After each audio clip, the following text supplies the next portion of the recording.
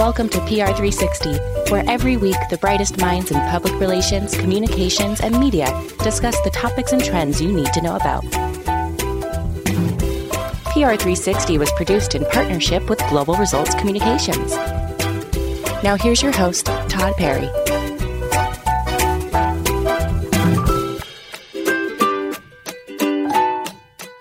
Welcome back to PR360. My guest today is Lauren Passell, the founder of Tink Media, a podcast growth and ideas company that specializes in podcast PR, creative partnerships, in-app placement, and out-of-the-box strategies to help shows find their perfect audience. She's also the curator of Podcast the Newsletter and Podcast Marketing Magic and writes about podcasts for Lifehacker. Her list of 100 podcast marketing tips was called, quote, Gold by Snap Judgment host Glenn Washington. And Lauren has spoken about podcast marketing at conferences and classrooms all over the world, from Podcast Movement to South by Southwest to Harvard. So, welcome to PR360, Lauren. Thank you for having me. So, first of all, let everybody know, I invited Lauren on the show today because we have worked together in the past, and I always thought Lauren was, quote, a good egg, good vibes, wonderful to work with. So I'm happy that we can introduce her to some people through this show. And there's an exciting development you have going on at Tink Media. Previously, you had a podcast therapy session that people would get with Lauren, and now you're expanding it. So what was the original podcast therapy like, and how have you expanded it? Thank you for asking. I'm so excited. Yeah, we've been doing podcast therapy for a while. I think it's the most popular thing we do. It's the most fun we have. And I think it's the highest ROI for people that want to get the most out of an hour. And, you know, it's me and Ariel or someone else from my Tink team. And we sit down with people. Sometimes they come with very specific questions. Sometimes they want an audit of their show. Sometimes they want an audit of their marketing tactics. Sometimes their specific questions are like, how do I spend money? How do I, build a deck if I want to pitch this around? All those sorts of things. We've helped people develop podcasts in podcast therapy. They come back over and over. We started doing this thing called speed pitching, which is a tack-on thing we do to podcast therapy, where we'll have a podcast therapy session with you, and then you go away and we spend an hour, everyone on the call, mad pitching you to everyone in our Rolodex, trying to get you on as many shows as possible. That's been really popular. But, we've always wanted to open it up to more people. Cause it's a little more expensive than some people are able to spend. I still think it's a really great value, but we thought, what if we just let more people in? And we started to think about a lot of benefits that come with that, because if we started letting other people in, we're big believers of making podcast friends. And, so connecting podcasters, I love connecting podcasters to each other. I think they can come up with great marketing ideas together. And also we could get really genre specific. So now we have this thing called podcast group therapy, where once a month we're going to have a podcast group therapy, and you can sign up. And there will be, the first one is about how to make podcast friends. There's going to be ones on audio drama, podcasts for kids, all sorts of really specific things. So we'll have marketing sessions just for those genres and get people, like-minded people together to start working together right on the group therapy session and really speak directly to their needs. I'm so excited. It's so much fun. I'm also really excited because, Tink is 11 people. And they all have things that they're very good at. And so it's also an opportunity for them to shine and really, they can take over podcast therapy too and talk about all the things that they've learned, what works while marketing shows at Tink. Wow. So it kind of reminds me of, I used to be in a writer's group, and all the writers would sit and we'd bring our work and we'd pass it around and everybody would read it, and then we'd critique, and then hopefully in positive ways, and then kind of point people in new directions or tell them what they're doing well. Is that kind of one thing I get out of it if I brought PR360 here? First you go, well, Todd, I'm hearing far too many ums, whenever you speak. You guys going to take the show apart, or what kind of critiques are we going to get? I don't know if it's so much critiques like that, although if people want to hear those critiques, we'll always give our opinion on the show. I think of it more as, what can PR360 do specifically based on the content to make it grow? Because every show has different tactics. Every kind of show, different things will work. So how can PR360, based on what you're doing, what will work and what won't work? And also introducing you to other shows so that you can work together. You can interview each other. You can do cross promotions, all those sorts of things. So not so much critiquing the content unless you'd want that, but really, really being a scalpel and getting specific tips for you based on your show, and then having right off the bat meeting people that are like-minded, because we really believe in this, borrowing from other audiences. That's what works. Mm-hmm. So you're being in a room with people that have similar audiences to you and figuring out ways to work together creatively. That's great. That brings me to, I think, one of the greatest kind of takeaways I had before when we worked together with the Upworthy podcast is you explained that kind of social media is only going to do so much work for you when you're promoting a show, when you're promoting a podcast. The best way, and this is... It seems glaringly obvious, but it was not until we talked to you. That was, you put your show in front of podcast listeners and find like-minded shows and then swap with each other. So can you explain a bit about the benefits of promo swapping? Yeah. And to speak about something you were talking about earlier, it's really hard to convert a non-listener to a listener. It's really hard to if someone that's never listened to a podcast, they don't have it in their routine. Sometimes they don't have an app that they like. Sometimes people don't even know how to download a podcast. I'm in a bubble. I always think everyone does, but it's not true. Mm-hmm. So if it's much easier to go after the people that are already listening to podcasts. So that's why, pitching yourself to a listening app like Apple Podcasts, they take pitches for who they're going to feature. That's great because everyone that sees it in the listening app is in listening mode and is a podcast listener. And that's why promo swaps work and working with other podcasts work, because they're going to hear you on a podcast. They're already podcast listeners. So it's kind of like just going after the low hanging fruit of skipping the step of having to explain what a podcast is and where to find it and how to listen to it, and listen to it while you're shopping or whatever. It's just getting to the people where they already are. And this borrowing audience thing, we really believe that finding the perfect audience, we spend a lot of time searching for the perfect audience because we think once you find that perfect audience, one thing that does work is borrowing from that audience and figuring out ways to get in front of that audience. And, you mentioned social media. That's a huge reason. There's a lot of reasons social media isn't the best way to grow a show. But one of them is a lot of the people you're going to hit are not podcast listeners. Mm. Yeah, that was one takeaway when I was hosting a weekly show for Upworthy, and Upworthy, very popular trending news site, huge social media presence with 15 million followers. And the funny thing was, you'd think, oh well, I'll just put out a tweet, and then the listeners will come pouring in. It was that actually wasn't the way it worked at all. Yeah. It just didn't bring people in. And then we started working with you and getting on like-minded shows. And then, listeners started coming in. So it was an eye-opening experience, and it made me think, gee, with PR360, I guess we got to make some podcast friends with people in the PR world and share audience a bit. Yeah, you're smart because, my audience, they're all podcast listeners, and I'm going to share this episode. And another tip is, I have a podcast with my company called Feed the Queue. And here's a tip. You should ask me after it's out if I would share the episode on my feed.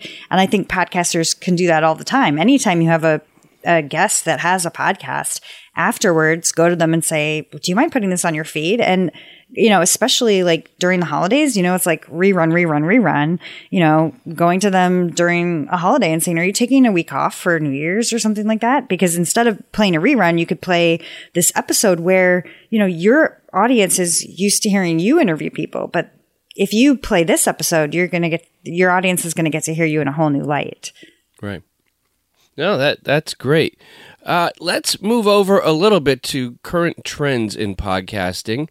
And I know all the rage, even to the point where it's become like a joke, has been like true crime for quite some time. And I feel like the podcast world is flooded with true crime. Like, we're running out of crime to do podcasts on. Like, we need more crime out there so people can make podcasts about it. So what are some other genres that are coming up the charts and becoming the new true crime? Or is true crime still king? I think true crime is still king. I don't think it's going anywhere. I think, and the other thing about true crime listeners is they will listen to a zillion true crime shows. They do not seem to tire of it. And also there's just so many kind of like niches within true crime. I'm starting to notice more non-murder true crime. So like business true crime, or there's a podcast called Missing Pages, which is about crime in the literary world. Oh. And, you know, so I feel like that might be something that's cropping up a little bit, where people are like, I'm so tired of murder, but I still like the idea of, you know, people behaving badly. And I think that's why scam podcasts are so big, cult podcasts, you know, that sort of stuff. People really like to listen to that stuff. But I don't think it's going away. Okay. I have dipped my toe into the world of cult podcasts, and I was it a little bit culty with the NXIVM people. Yes. I love the NXIVM show on there, and I think the guy, I forget her name, but who was one of the NXIVM cult members, and her husband, they do a really good show, and they're really good personalities too. You know, they're being able to host a podcast is not a natural skill, and to have been a cult member and to be good at hosting a podcast, well, you just, you know, you're a unicorn of a human being. What are the chances? I know, right? Let's see here. You know, it's something funny I learned. You know, there's kind of a way that people talk on true crime podcasts. It's almost like a cliche or whatever, the type of way they speak and everything, you know. On Only Murders in the Building, they kind of make fun of it or whatever. But I noticed I recently, did a show called LA Zone Marineland, which is about the history of like a 10-hour documentary on Marineland, which was in Los Angeles. And before I'd done many podcasts, you know, in doing kind of comedy stuff, or the Upworthy News Show, which is kind of a lighthearted, fun, conversational show like this. So I thought I could just talk that way when doing a documentary. And I did like the first episode, and I listened back to it, and I was like, this is so annoying. I am listening to my voice, and I absolutely hate it because I'm talking like I would now, but for 45 minutes.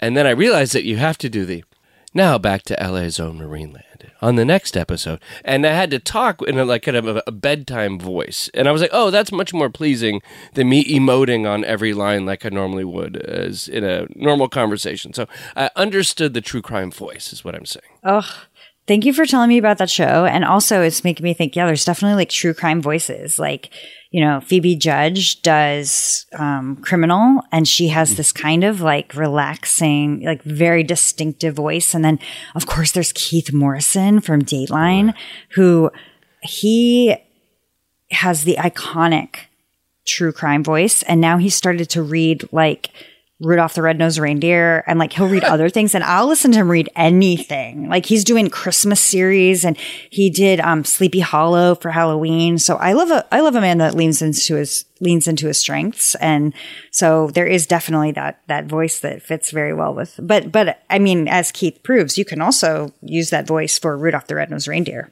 Right. With Keith Morrison was funny because he was just a news anchor for like local LA news for years, and didn't really have that unique kind of, I don't want to say creepy to cheapen it, but creepy voice. But it was when he did Dateline is when he started doing a little more dramatic of a read, and it was like, whoa, Keith Morrison's got some soul in him, or there's something deeper going on with Keith Morrison. I remember him talking about, you know, traffic on the 405. I didn't know there was a pre-Dateline. I have to look this up because I didn't know he had a different voice. Yeah, he was just a straight up normal newscaster. And he didn't read it like, and then on the 405.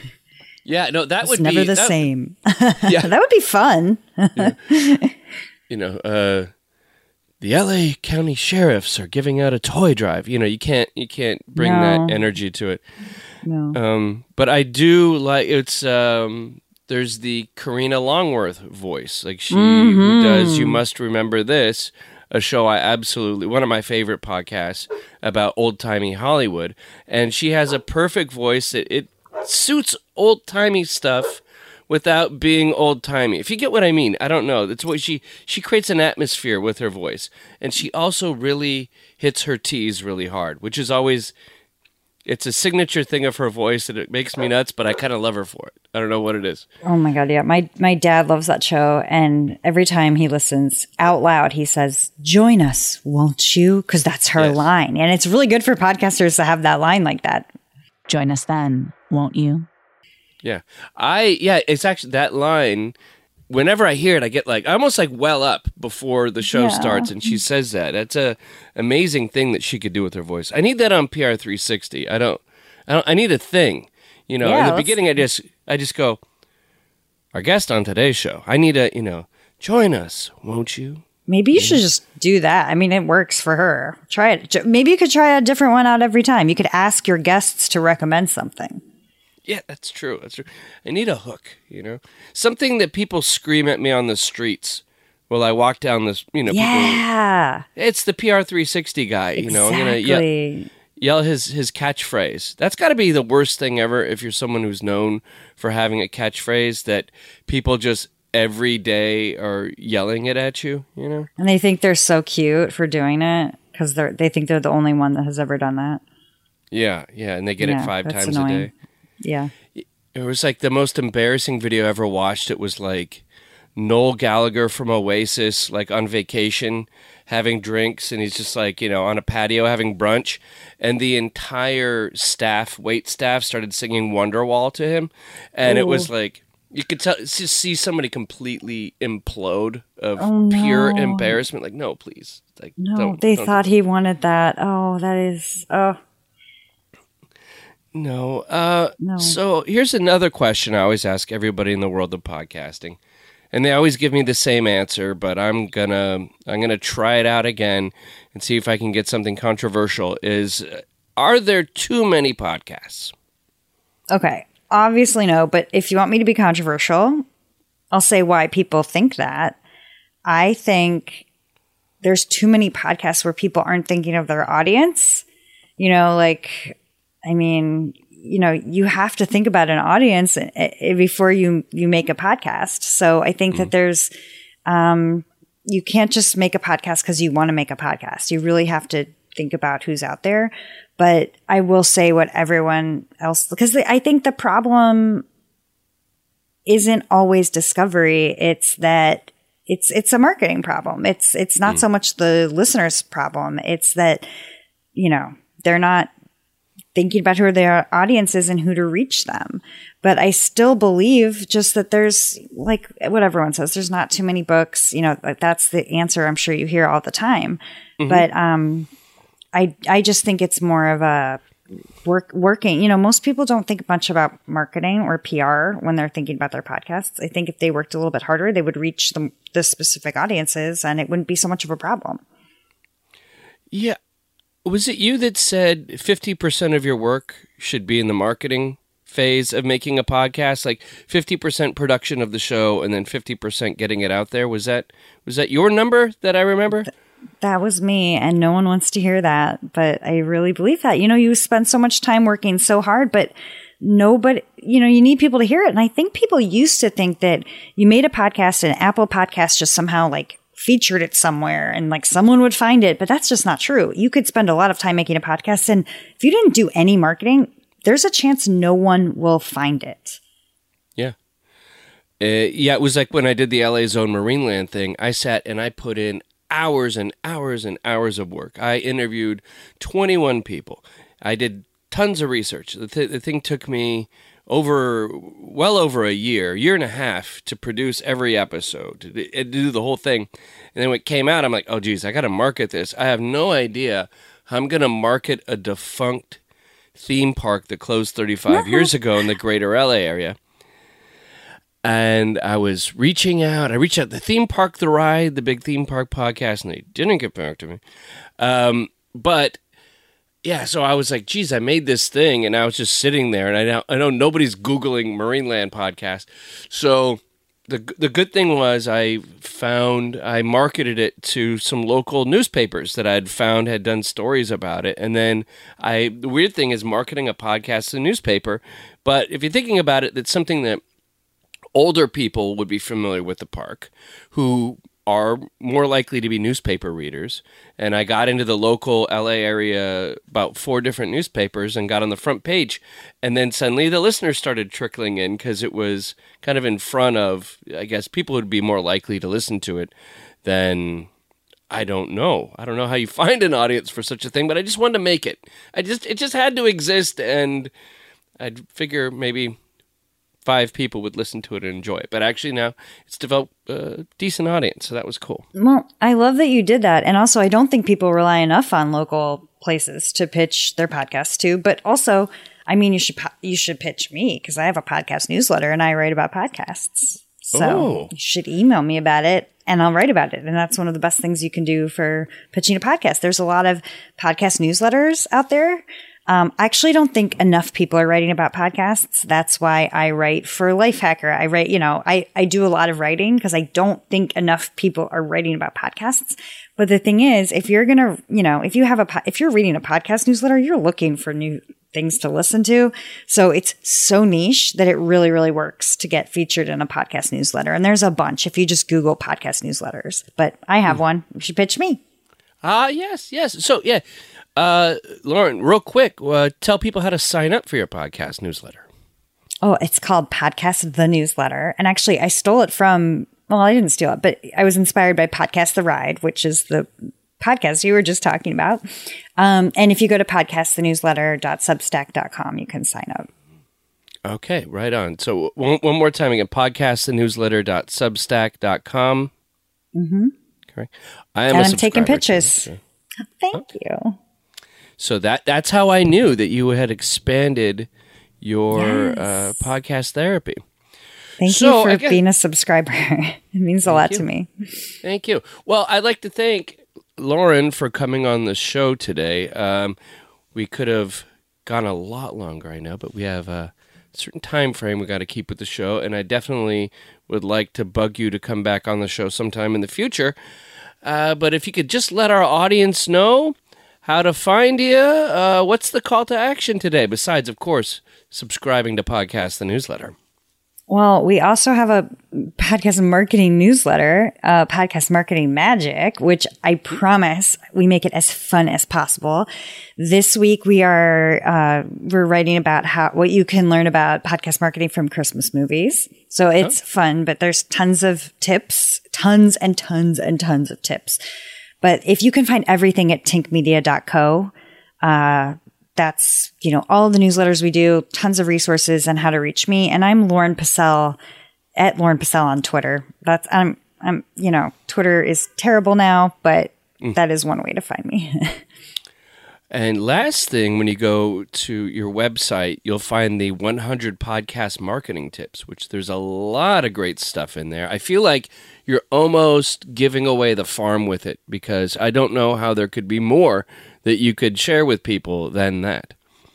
Well, I love sharing this stuff with people. That's why I'm glad you invited me. And I will say there's another thing on the website. We built a database for partnerships.